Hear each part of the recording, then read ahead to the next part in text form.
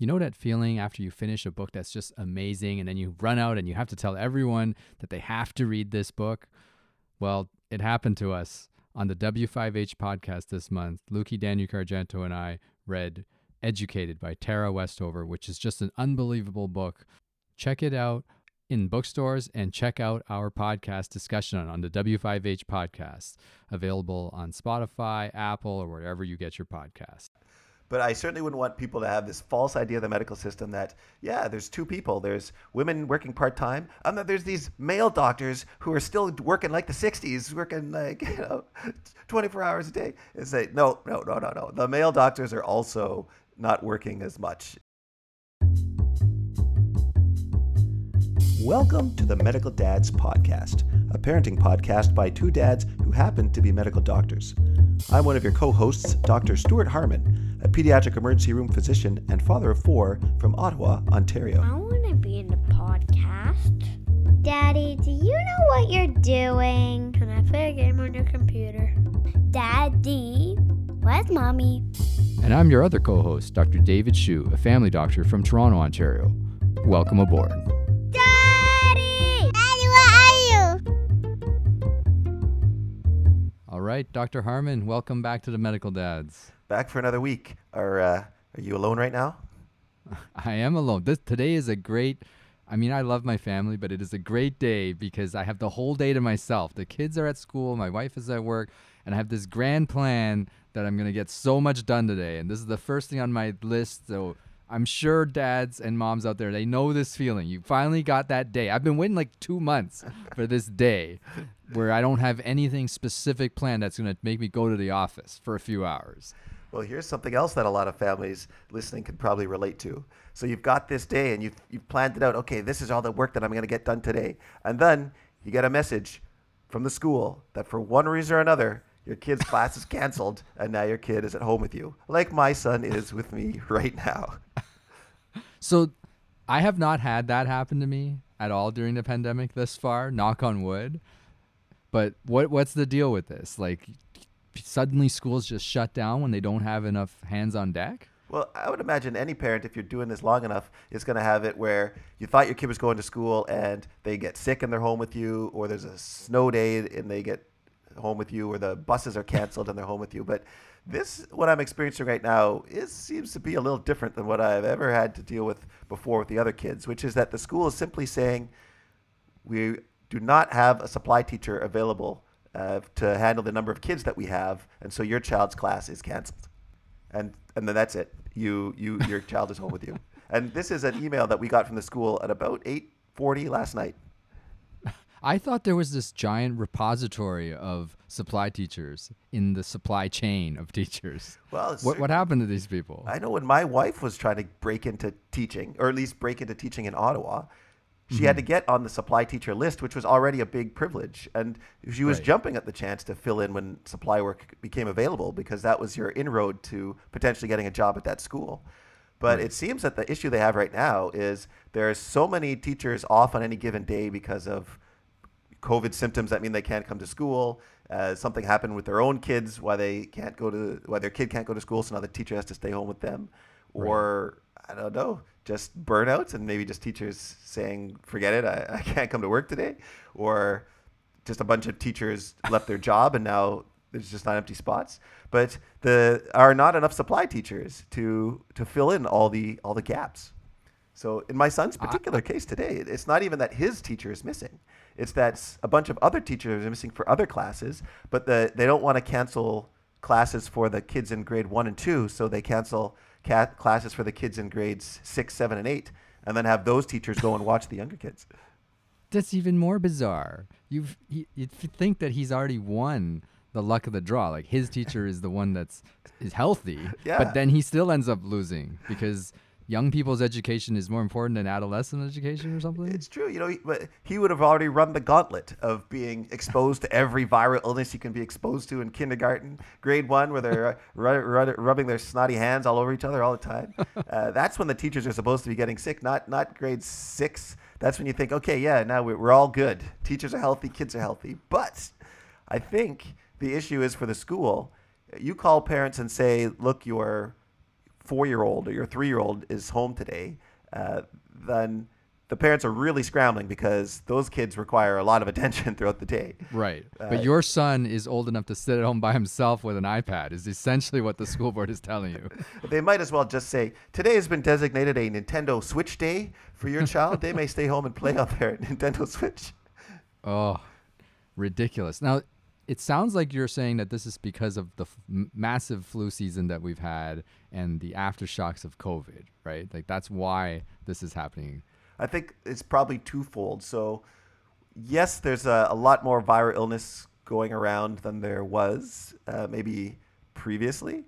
Well, I shouldn't say previously. Over 2 years of COVID, there has been a real decrease in the circulation of viral illnesses, and now we've had a big uptake of that. Although I gotta say, at this particular current moment in time, I mean, people listening to the podcast will know that over some of the previous months, we talked about how there was a big viral surge. But what I'm seeing in my hospital right now today is not that there is an overwhelming amount of viral illness compared to March of 2019.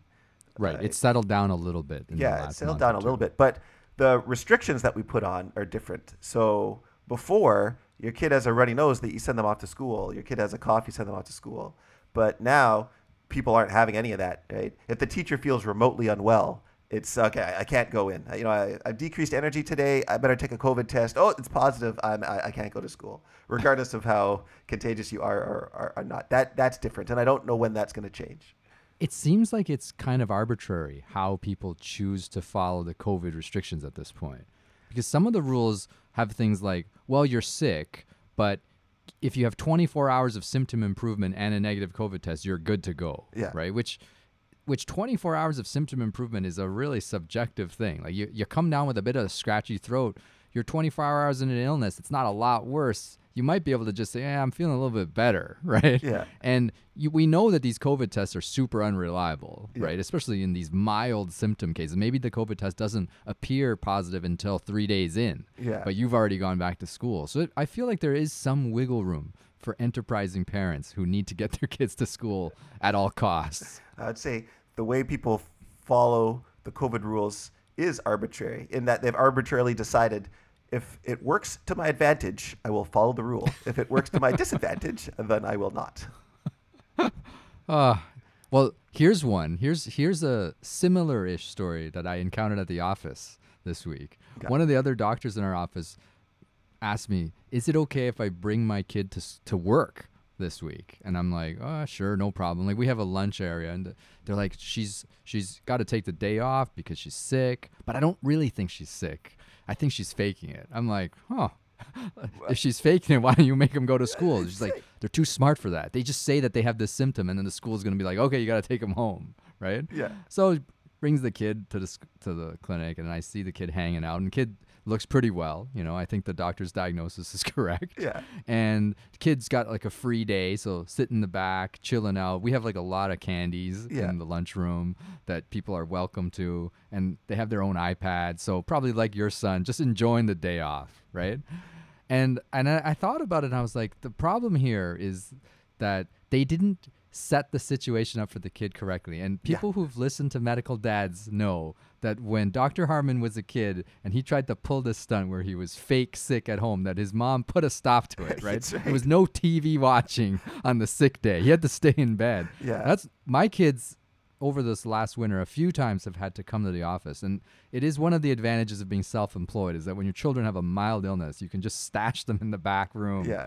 Right? And let me tell you, there's no iPad happening in the back room. Okay. When they come to the office, the most benefit that they can get, and they're legitimately sick, right? And we're not babying them so much. We're just giving them a bunch of 8.5 by 11 sheets of white paper out of the printer, right? And say, here, draw, right? And at the beginning, they're kind of excited. They're like, oh, I got a day to draw. And then dad will pop in between patients and throw some math questions at them because I always lug a bunch of math books to the office. Math is going to come into this. That's another advantage of being a family doctor is that I can like disappear every 5 minutes in between patients to check on the math progress. And by the end of that day, like by 1 o'clock, they're like, when are we going home? Like, I want to go home. And usually the kids are like slouched in the chair. They're like super uncomfortable. And in their case, they were actually sick. So it would have helped if they could lie down. But there's no real place to lie down in the office Yeah. unless you wanted to put him on an exam table, Yeah. which just seems like a really uncomfortable sleeping experience. So Yeah. by the end, I asked him, like, now, like, this has happened a few times. I'm like, so how sick are you? Are you ready to go back to school? Yeah. I'm going back to school tomorrow. I don't need to come. You want to come to the office? You want to come to the office again? Right? I'll just say that I heard the girl at the end of the day this week tell her mom, next time I'm sick, can I come back to the clinic? It's fun here. And I'm like, oh boy, put those chocolates away. And if you really want to tie a bow on all that, then when they come home from the office, then they go to their bedroom and they get in their bed. And they're like, what? No. It's like, no. Sick people stay in bed. You were sick today. You guys stay in bed.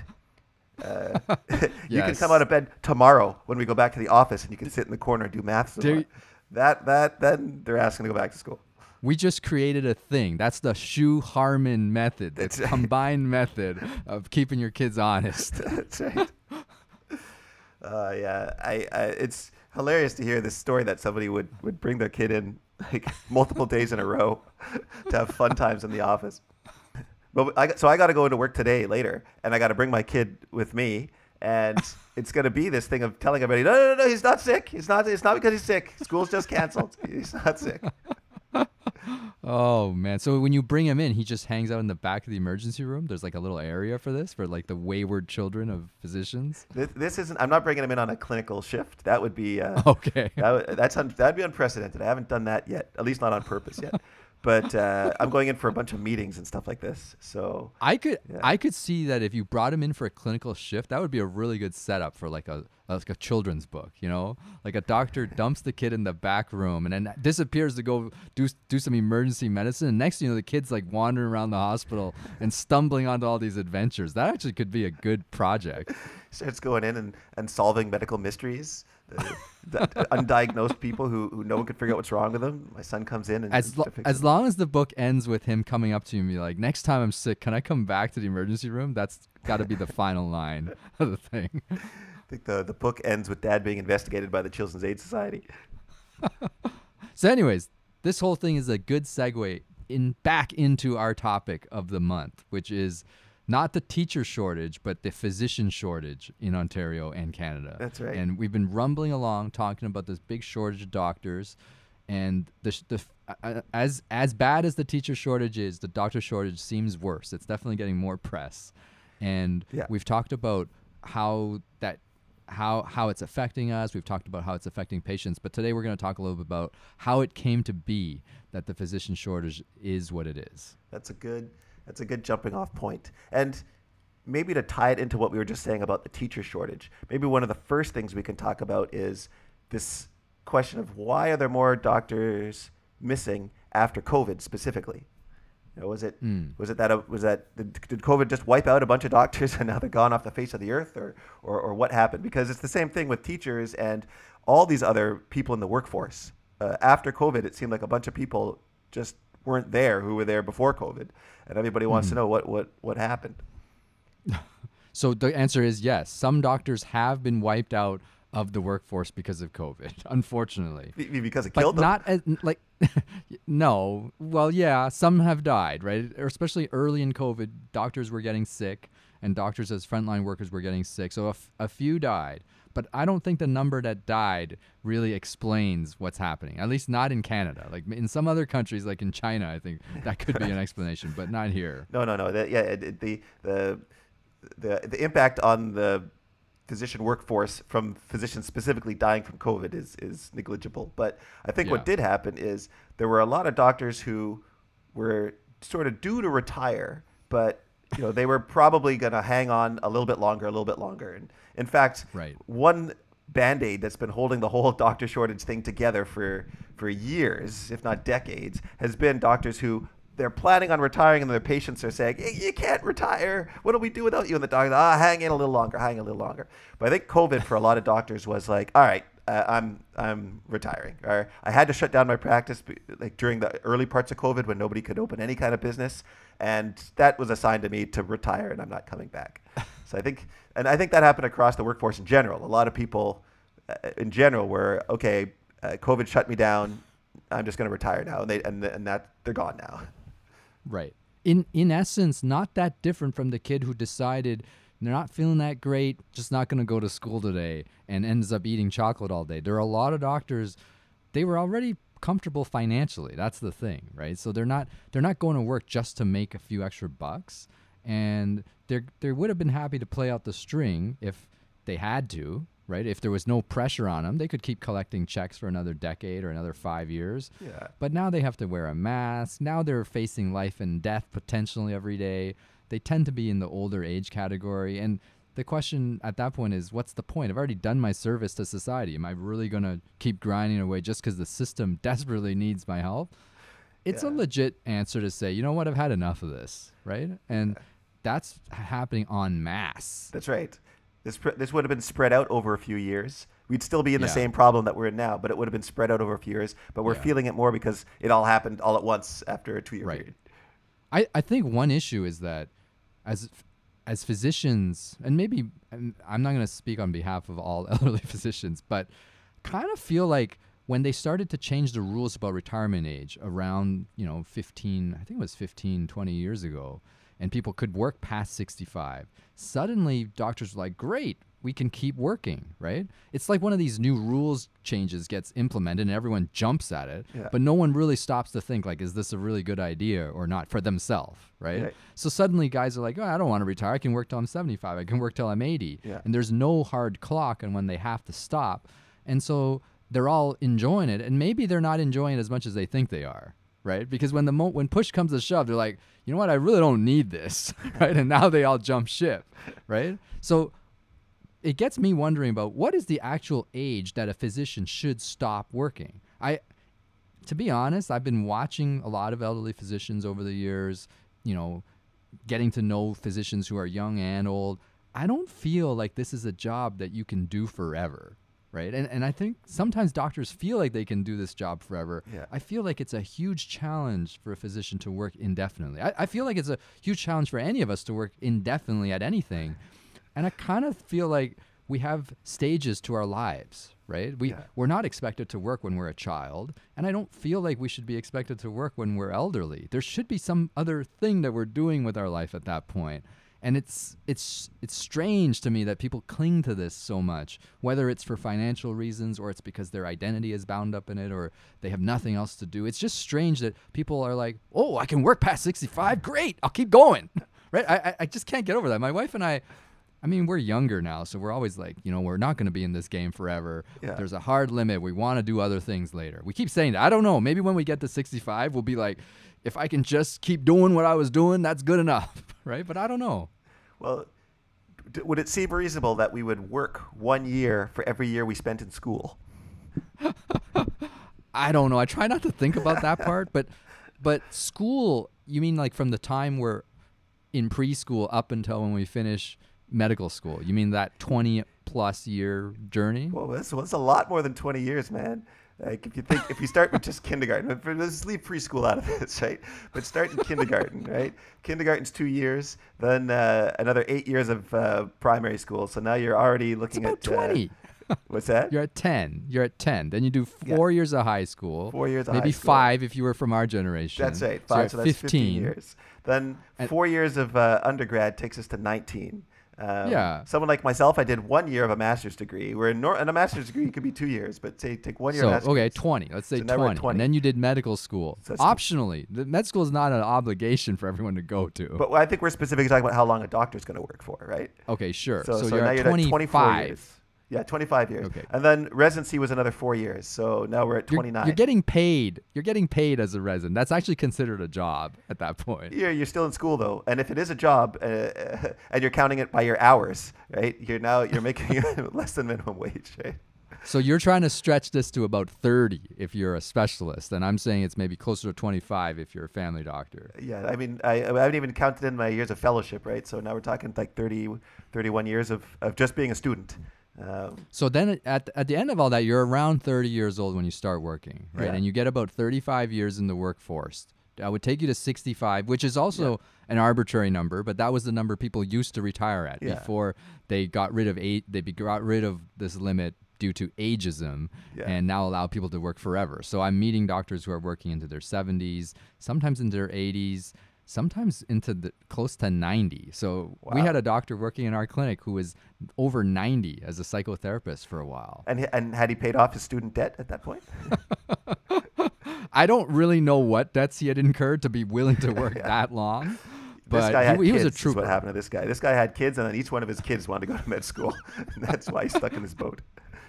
But the crazy thing is that when I met him, I actually really respected the man in the sense that he was still doing what he loved to do. Like, it was actually, you could tell he loved being a doctor. He loved coming to work every day. He would go out and enjoy going to conferences on the weekend. He was traveling around the world at like age 90 plus, learning, right? Still engaged with medicine. Yeah. Mad respect for that. But I don't think that's the model we should all be following. I don't think there's anything wrong with that idea of you reach a certain age and now you say, you know what, I'm going to keep doing the job that I love, but now I'm doing all the parts that I don't like, or now I'm cutting out the parts that I don't like.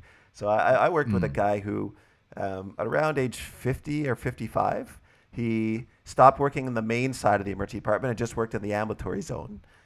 So he's not having to deal with like the overnight shifts and the big resuscitations and the more high risk type of patients from a safety point of view. He became a family doctor for the last bit.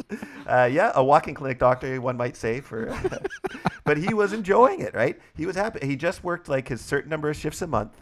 He didn't have any of these other academic responsibilities at the hospital or any of that other stuff that goes with normally working at the academic hospital. He just went in, saw patients. He just had the icing. He didn't even have to eat the cake. Not bad. That is not really an option for family doctors. We'll talk more about this when we talk about physician burnout and why that's happening. Yeah. But it's not easy to parcel off your job as a physician, because being a physician means having to stay pretty up to date. If you want to be good at what you're doing and want to feel safe with what you're doing, you need to keep being engaged with all the changes in medicine. And it's a tiring job, right? So you're exhausted all the time. You have to be in pretty good shape physically. So it's impressive when people are able to last so long. But anyways, what I'm saying is people shouldn't be obligated to work forever. And maybe people shouldn't really feel that, their life trajectory is going to involve this indefinite amount of work going into this indefinite age. But we did sort of the system was expecting people to do that for a long time. And when people suddenly start jumping ship during COVID, no one can fault them for it, but it leaves the system in trouble. Yeah, absolutely. I mean, I think a lot of people feel like they need to keep working just because financially they are in, it would be a big change in their lifestyle to leave their job at a certain point. Yeah, that's true. So the financial part of it. But we're talking first about people retiring because of COVID and because of age. So that there's this large cohort of people who've retired, and that's contributing to the immediate problem. Most people can kind of understand that. There's a couple other reasons why we're having a shortage that are not related just to that. Yeah, well, I mean, just I guess the last thing I'll say with this whole retirement aspect of things is you also have to remember just that we had a larger population of at least people born during a certain time period, right? Your baby boomers, or maybe it's the kids of the boomers, whatever. Yeah, the boomer generation. Fewer people were born per person after that in this country. And so when those people retire, unless you've trained up an equal number of people for the people retiring, well, then you're going to have a shortage. That argument makes no sense at all. What do you mean? Because the number of doctors is a number that's controlled by the government. It's not determined based on how many people are being born, right? Right. So we need to explain this to people, how a person becomes a physician. There's actually some number calculation going on. Yeah. Right? So each year, a certain number of people in Ontario apply to medical school for a very limited number of spots. Yeah. Right? There's a couple thousand spots available each year, and that number has slowly gone up over the years. Yeah. Right? But basically what happens is when you train a physician and they graduate medical school, that person is now slotted in for 30 plus years of work. Yeah. Roughly, right? So, and then Ontario has a certain population of people, therefore it requires a certain number of doctors. But that population of people is very difficult to project way in advance, right? Due to things like immigration, emigration, aging of the population. There's so many factors at work to determine how many people are actually living in Ontario in 2023. Yeah. It's hard to know in 1983, when they were graduating this cohort of doctors, how many doctors they really needed in 2023. Yeah. So in many ways, the system was kind of built in this arbitrary manner where it was just kind of getting by, graduating roughly enough people that they would need. And it doesn't account for the fact that sometimes people graduate and don't work, right? Or sometimes people graduate and move to the United States, right? And people are moving around, traveling around the world. So the whole thing is very fluid and difficult to pin an exact number down. But then you can end up in these scenarios where you project wrong and suddenly don't have enough doctors, which I believe is what happened in the 90s. In the 90s, there was this crunch, and they started slashing spots of medical trainees around the province. That's right. Well, I think part of the problem is that they didn't look as a projection of how many doctors are going to need down the road. They looked and said, well, how many doctors do we have right now? And like, oh, well, that's a lot of doctors we have right now. And they didn't take into account that those doctors are all going to retire or probably around the same time. And so you have to plan for what you're going to do, not for now, but for when those doctors are gone. I think that's what I was getting at the retirement thing. This is around the time we started entering medical school. Yes. We entered medical school when the class sizes were shrinking a bit, in fact. That's right. Yeah. Well, I think we were just past that point. So in the 1980s, there was this perception in Ontario that we had an excess of doctors, that we're paying for all these doctors to go through the system, and we don't need that many, so why are we funding this many physicians? So they actually cut the amount of doctors that they allowed into med school. They cut the amount of trainees happening. And then in the early 90s, that's around the time when people quickly started to realize, oh my gosh, no, I'm getting that wrong. The excess was in the 80s. The restriction was in the early 90s. And it was the late 90s when they started to realize, okay, wait a minute. We've made a mistake here. Now we are having a doctor shortage. So it didn't take that long for them to realize for them to feel the effects of doing something stupid. Right. So I think when we were in school, like the year after us, there started to be like 5 more spots or 10 more spots. Like it started to creep up. That's right. And then around that time, they removed the retirement age for people. And that, I guess, provided a temporary buffer for this problem. So a lot of people kept working. But now that bill is coming paid now. And so a lot of people are retiring, and we really just don't have enough people going through the system. Yeah. And if people think it's just a simple matter of, okay, let's let more people in, it's not so easy to just let people in because you need to make sure that they're adequately trained. A lot of these schools, like our school is we went to Queen's University, which is like a small university in a medium-sized town, in Eastern Ontario. And I thought it was a medium-sized university in a small-sized town.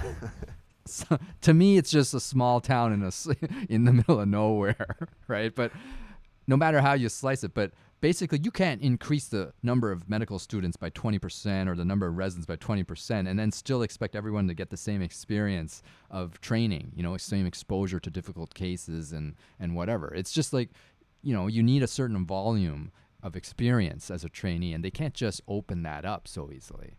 Yeah, well, they increased the number of medical students, but they didn't proportionally increase the number of residency spots. So that became a bit of an issue where, well, okay, you've got all these residents, but where are they going to train? Right. And then you're trying to jam them.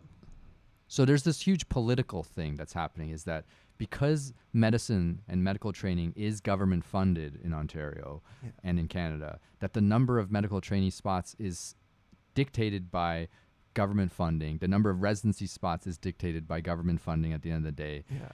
There's limitations to all of these things. And so the number of spots and the number of people trained does not match what the society actually needs 10, 20 years down the road. That's a common enough situation. Yeah. I think most of us can understand that. Yeah, I guess that's the bottom line, is that for a long period of time, and presently as well, we're simply not training as many doctors as we actually need.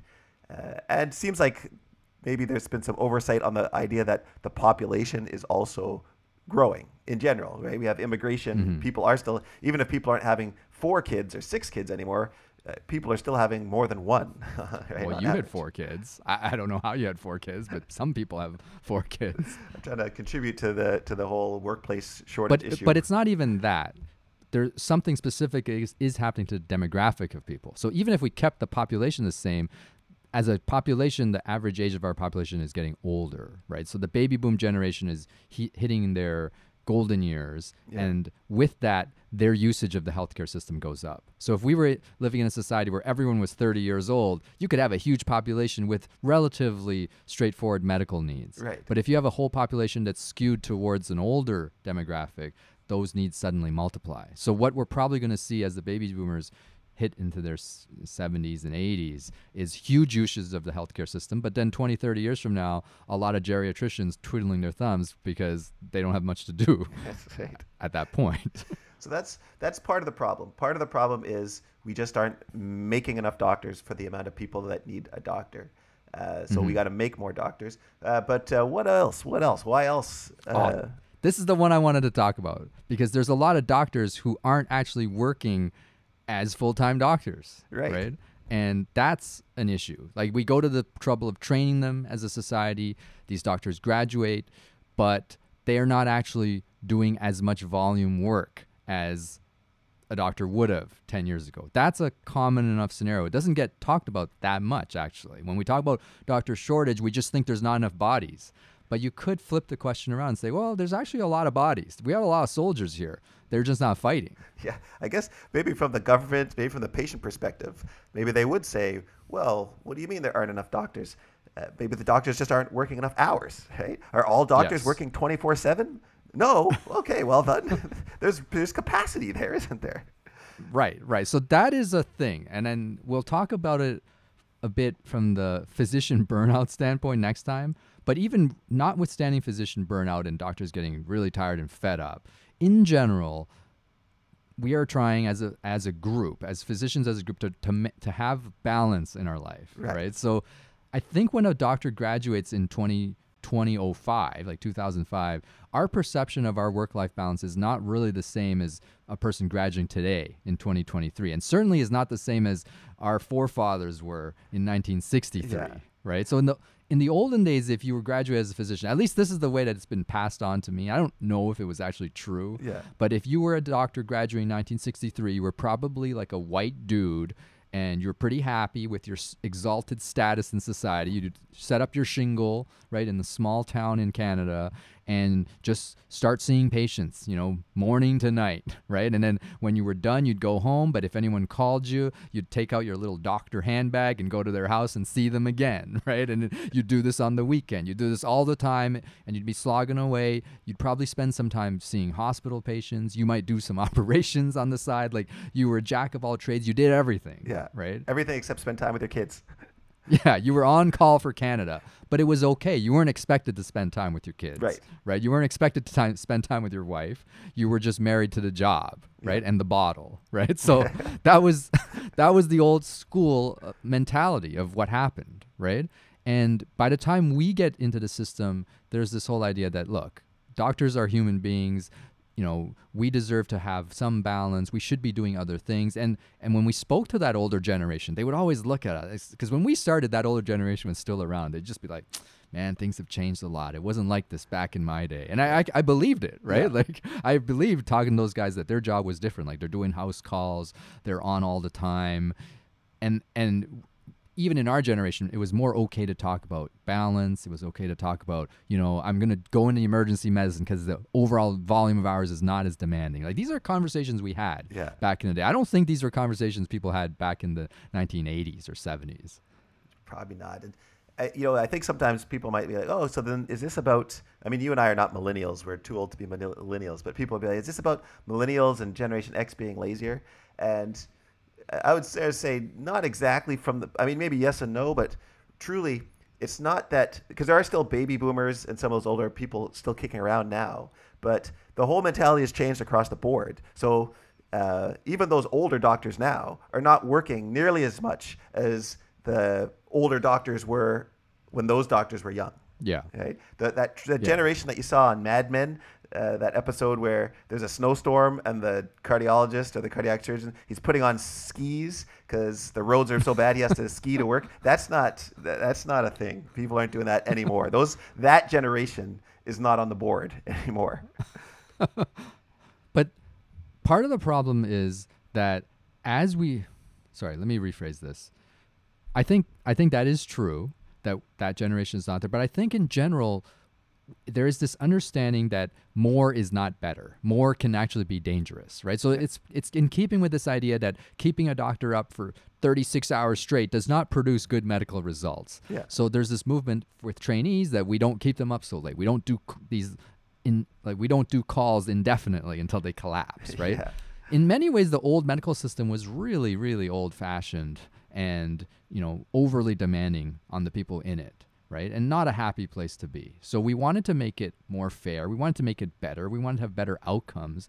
And part of having better outcomes is restricting how much people are working. Yeah. Right? Getting enough sleep, like these basic concepts, right? So now when a family physician graduates, they teach them, look, you want to work about 4 days a week, you have a day to do paperwork, and you carry about 1,000 patients on your roster. That's it, 1,000, right? When we graduated, we were told 1,500, 1,800. We were told 2,500 is insane, right? But now doctors are coming out and say, 1,000, 1,200, I'm done. And that means there's another 300 patients that aren't getting picked up, right? And you multiply that across the board, then we have the seeds of a shortage, right? So even if you're working, they're telling you to work in a slightly different way. They're telling you to balance things, right? And that's not wrong, but it's contributing to the shortage. Yeah. Yeah. And I've certainly heard this in this discussion. I've heard people come and take it as this idea of complaining or blaming doctors for working less. This is really a gender bias issue. This is an anti-woman issue to frame it that way, to say that doctors shouldn't be taking part-time because women take time for mat leave. It's like, well, you know what? Before anybody tries to at all spin this as it's because women take part-time, I'll put it right out there that in 1962, paternity leave, if you take a time machine, go back to 1962 and say, in the future, there's something called paternity leave. They're going to be like, oh, there's what? I don't understand that concept. Paternity what now? Hey. Right. So this concept exists. Yeah. And because women are taking the time to have children, and actually it's not the maternity leave part of it that's the issue. It's the after the maternity leave, right? Like when they train a doctor, they expect a doctor to work for 30 years or 40 years, whatever, right? Yeah. And once you have a child, I'm on the woman's side in this conversation. I'm just saying, even as dads, we think, we're going to work less because we want to spend time with our family, period. There's nothing wrong with that, right? And women make that choice, men make that choice, and probably women make that choice more than men because society dictates that they're expected to. Yeah. But as a result, there's less people at the office every day to see patients, and then it feeds into this shortage issue again. Yeah. But I certainly wouldn't want people to have this false idea of the medical system that, there's two people. There's women working part-time, and then there's these male doctors who are still working like the 60s, working 24 hours a day. And say, no. The male doctors are also not working as much. The male doctors like us, medical dad parents. Yeah. We're riding the coattails of the females who have shown us the way of a healthier lifestyle. So we're going down that road too, right? Because we're suddenly into parenting now. I was reading an article about the doctor shortage from the early 1990s. No, what am I saying? The article was from actually the early 2000s, and it was referring to events in the 1990s. And they actually said it as, the doctor shortage because women doctors tend to work less. And they just said it just like that, as if well, that's a fact. We don't need to qualify that or explain that in any way. Nobody would write an article like that nowadays. It's insane. But really, it isn't that women doctors just came in and said, we don't like to work as much, or that we made a mistake by allowing women to be in medicine. Male doctors are just as much wanting to have work-life balance now.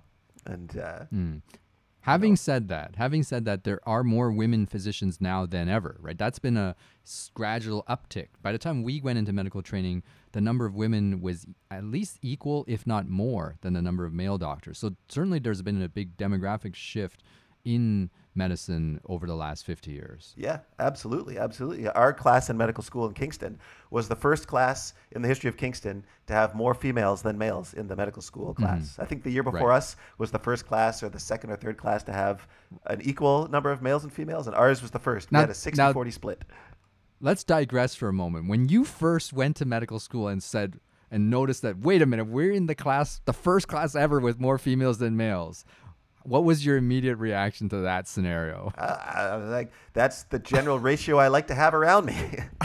At least at that point in my life, it was. It's like you just won the lottery, the demographic lottery. For once in our life, the lottery had been won. Yeah. Yeah. Although the assumption that the best place to meet the girls you're interested in at that stage of your life is going to be the girls in med school might be not necessarily like the correct assumption that one would make. Yes, but that is a separate issue. I didn't ask you how it actually played out. I just want to know your initial reaction at the moment you saw the statistic. Yeah, it's not quite the same thing as having a 60-40 split at the beach as it is when you're in med school. But yeah, I thought my options here, my opportunities here are going to be better than they would be at a male sausage fest med school. Compared to my all guys high school experience, it was certainly an eye-opening one. Yeah. No, but I mean, I loved our class in med school, and people who went to med school with me know that I was a big fan of our class in med school on so many levels. But I think this idea that, the problem here is that women are coming in and pushing these men out of med school, and now we have all these women doctors making an issue. It's so like missing the point that, men are not applying to med school as much as they used to, right? Like there's all these other jobs that you can do that are better. It's missing the point because women doctors are generally better physicians than male doctors, right? Apparently it's a stated fact. There's some data out there that, or maybe it's urban legend, but what I've learned is that women are supposed to be smarter than men. Women live longer than men, right? Like we are actually, out of the two genders, we got the short end of the stick when we were born, apparently, right? Like if we're trying to create like, the master race of physicians, they should all be females, right? Well, I've definitely heard that stated as a fact by female physicians. Maybe they've drummed it in so much that I'm just repeating it verbatim as fact. I don't even know where I got this. I've been told. Just like that article from the 2000s, late 90s, saying, as if it's a known fact to everybody, part of the problem is that there are more women physicians and they tend to work less. Just the way that was stated as an irrefutable fact in the day. Now it's just stated as fact and women physicians are more empathetic and have been shown to demonstrate more compassion. But that's also a fact, isn't it? Like just look at your mom and your dad. Look at my mom and my dad. Yeah. Who's more empathetic, right? That's a female character trait, right? If you want like a gruff physician who's liable to haze the other members of his medical class, then you get a guy, right? Certainly, I mean, women seem to make better parents. Why would they not make better physicians? And again, going back to our old example, look at all the wars in the world. All of them started by men, right? All that destruction, nuclear weapons, men, right? Professional hockey, professional wrestling, mostly men. Like, there you go. The crazy part is all those wars were started because men were basically trying to impress women. Right? Well, that's just the Trojan War specifically, okay? The Trojan War is meant to be a mythical story with an analogy or metaphor or parable in it for all wars. Right? All wars, truly. Why do men care so much about having all the power is because on a fundamental level, they're trying to impress women. There you go. Anyways, so there you go. That's the physician shortage and why it's happening. So it's a complicated thing. There's political reasons. It's difficult for them to match the numbers. Doctors are retiring en masse because of COVID. But just in general, physicians are not working as hard as they used to be. They're not seeing as many patients. And we think that's actually for the betterment of healthcare. Yeah, well, I'm going to say clearly that the gender imbalance is not part of the problem at all. I guarantee 100% from what I'm seeing with the trainees coming through medicine right now, replace all the female physicians with male ones, you're not going to see a boost in productivity. Right. That is definitely the case. Yeah. And there's one thing that we didn't talk about that I'll just throw in there is the data showing that physicians are spending less or are seeing less patients per hour. Like when we're on the job, we're not seeing as many patients as we used to. Yeah. Now, here's a subtopic. We spent a few minutes on this one.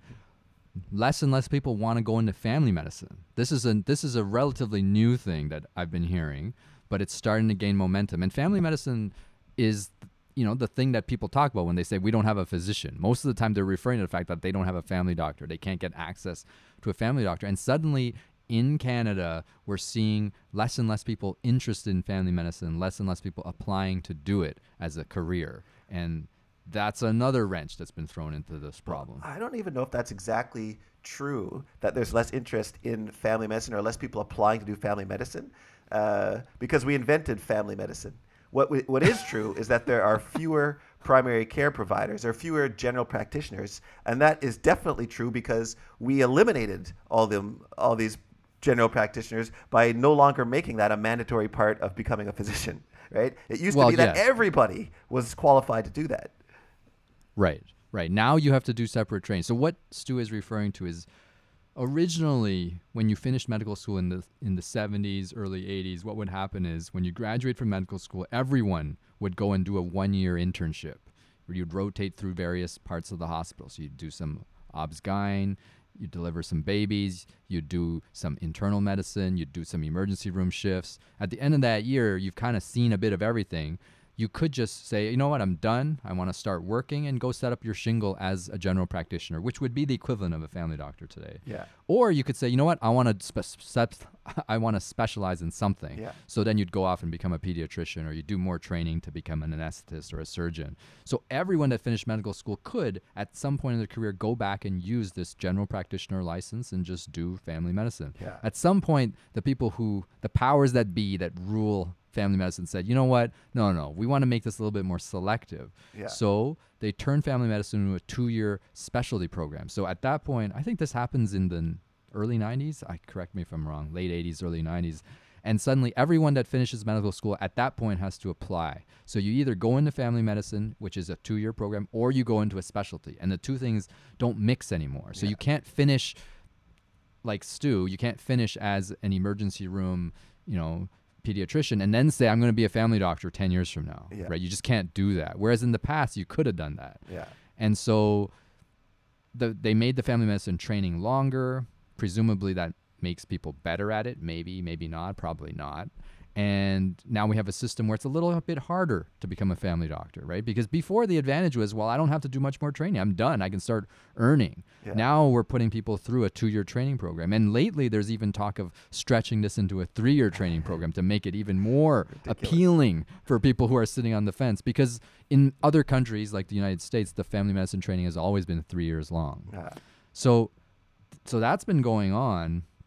But what I was referring to is that actually in the last couple years, the number of applicants from the medical schools applying for family medicine as a specialty has dropped. And that number has dropped steadily for a couple of years. So it's been raising alarm bells within the family medicine teaching community of why that's happening. Why is this not an appealing job for people? Yeah. And there's no real super clear answer. And coupled that with the fact that a lot of these family doctors that finish their residency say, I don't really want to work as a regular family doctor. I want to do another year of... So in family medicine training, there's these, we call it 2+1. So you finish your 2 years of family medicine, then you can do another year in anesthesia, or another year as emerge, another year in palliative care, and suddenly you have this subspecialty training that then you can go and work within that subspecialty. So you don't have to see regular run-of-the-mill primary care 5 days a week. And a lot of people are running with that. So all of these things are adding up, making it less and less traditional office-based bread and butter family medicine doctors. They are actually becoming a bit more scarce. That's what I do for a living. And my resident came up to me and was like, you guys are a dying breed. It's hard to find people who just do this. And I'm like, oh man, I don't know. I don't want to be in a dying breed, but okay, fine.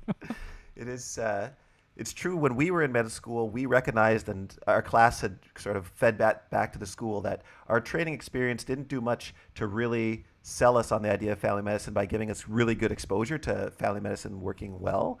We didn't get a lot of family medicine incorporated into our lectures. You just had a few rotations where you'd work with a family doctor.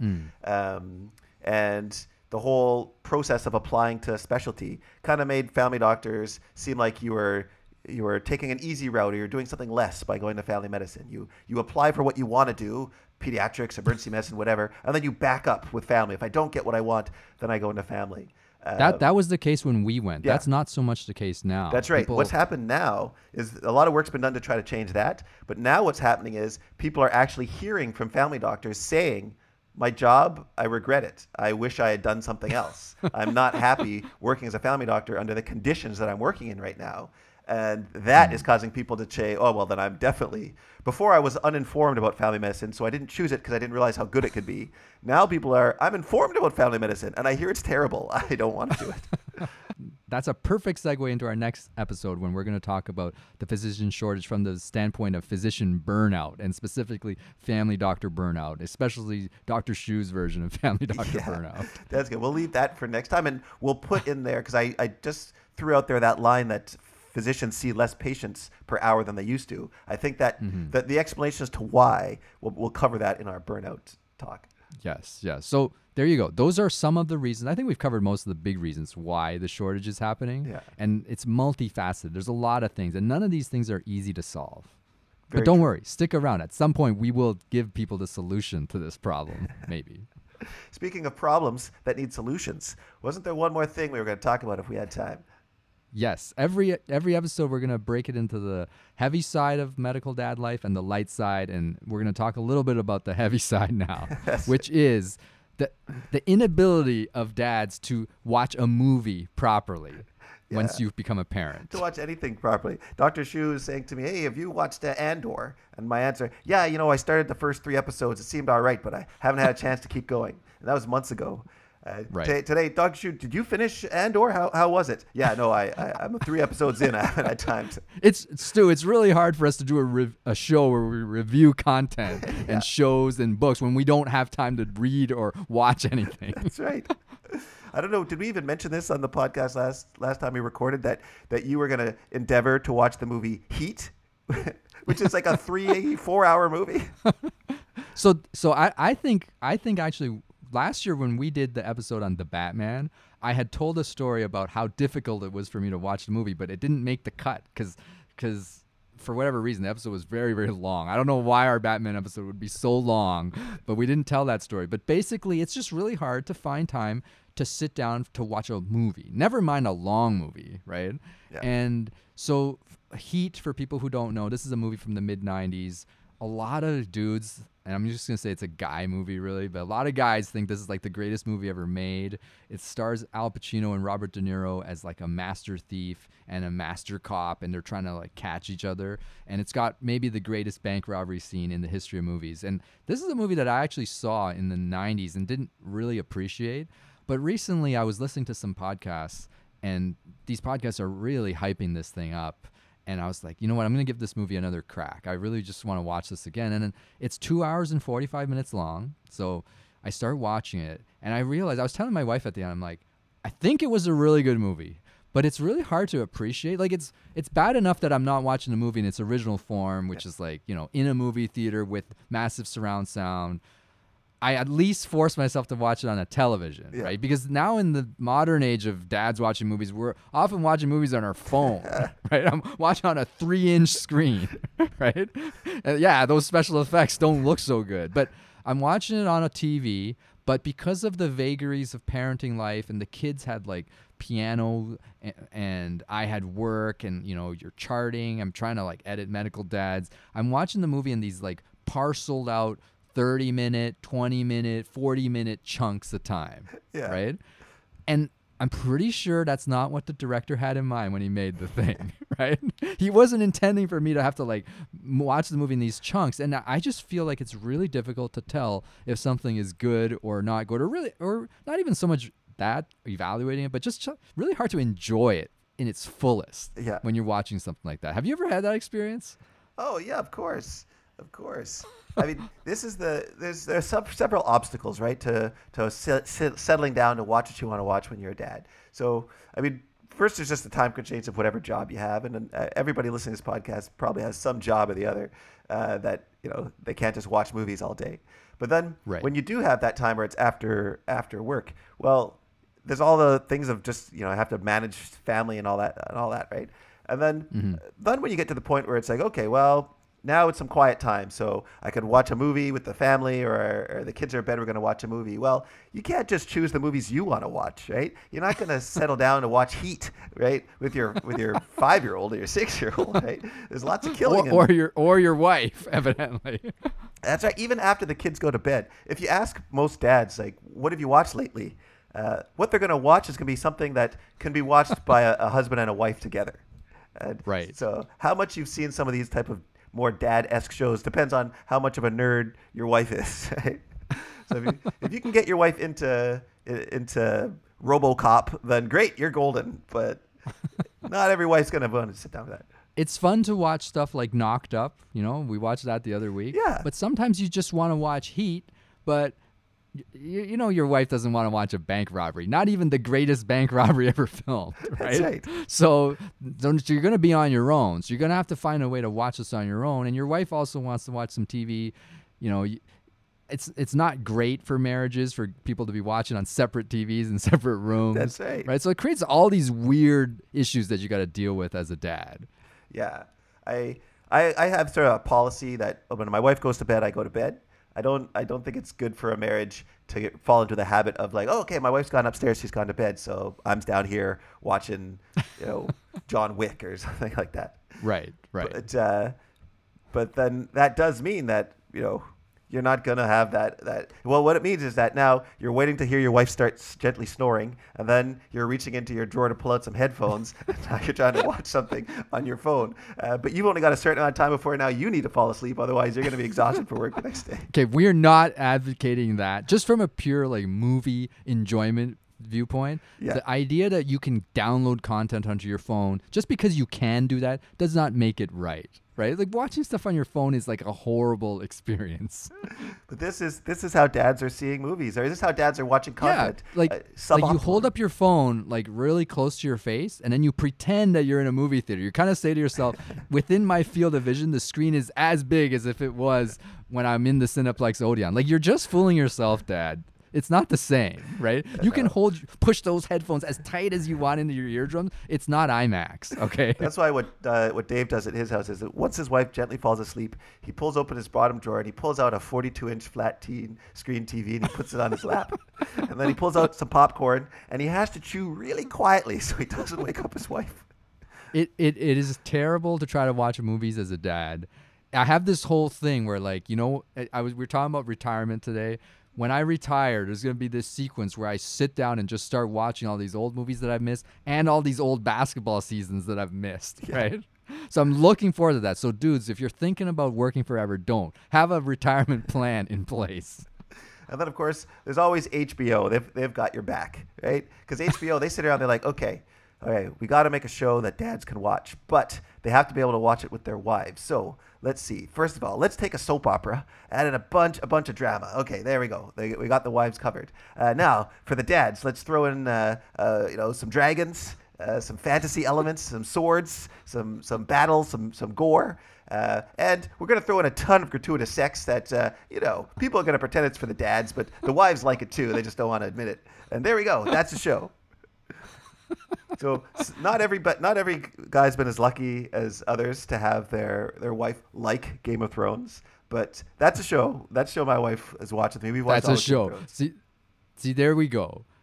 Just like we're saying, it's so hard for us to watch TV. Dr. Harmon is quoting a show that ended like 5 years ago as his thing that doctors should be watching. Well, we've been watching Schitt's Creek. If you've ever heard of this show. That show has also ended, in fact. Yeah. Stay tuned next week when we break down what was popular back in 2018. That's right. Anyways, back to Heat. It is an awesome movie. People should watch it in its entirety. I will try to watch it in its entirety at some point, but maybe when my children are older and I have more than 45 minutes to spare in a block of time. You mean you haven't watched it? I finished. Oh, in pieces. But you mean you're going to sit and watch it all in one go? One of these days, I'll sit and watch it, but not today. There's a lot on my to-do list. And now people understand why doctors are retiring earlier than ever before. Because of Heat. See you in a week, folks. See ya.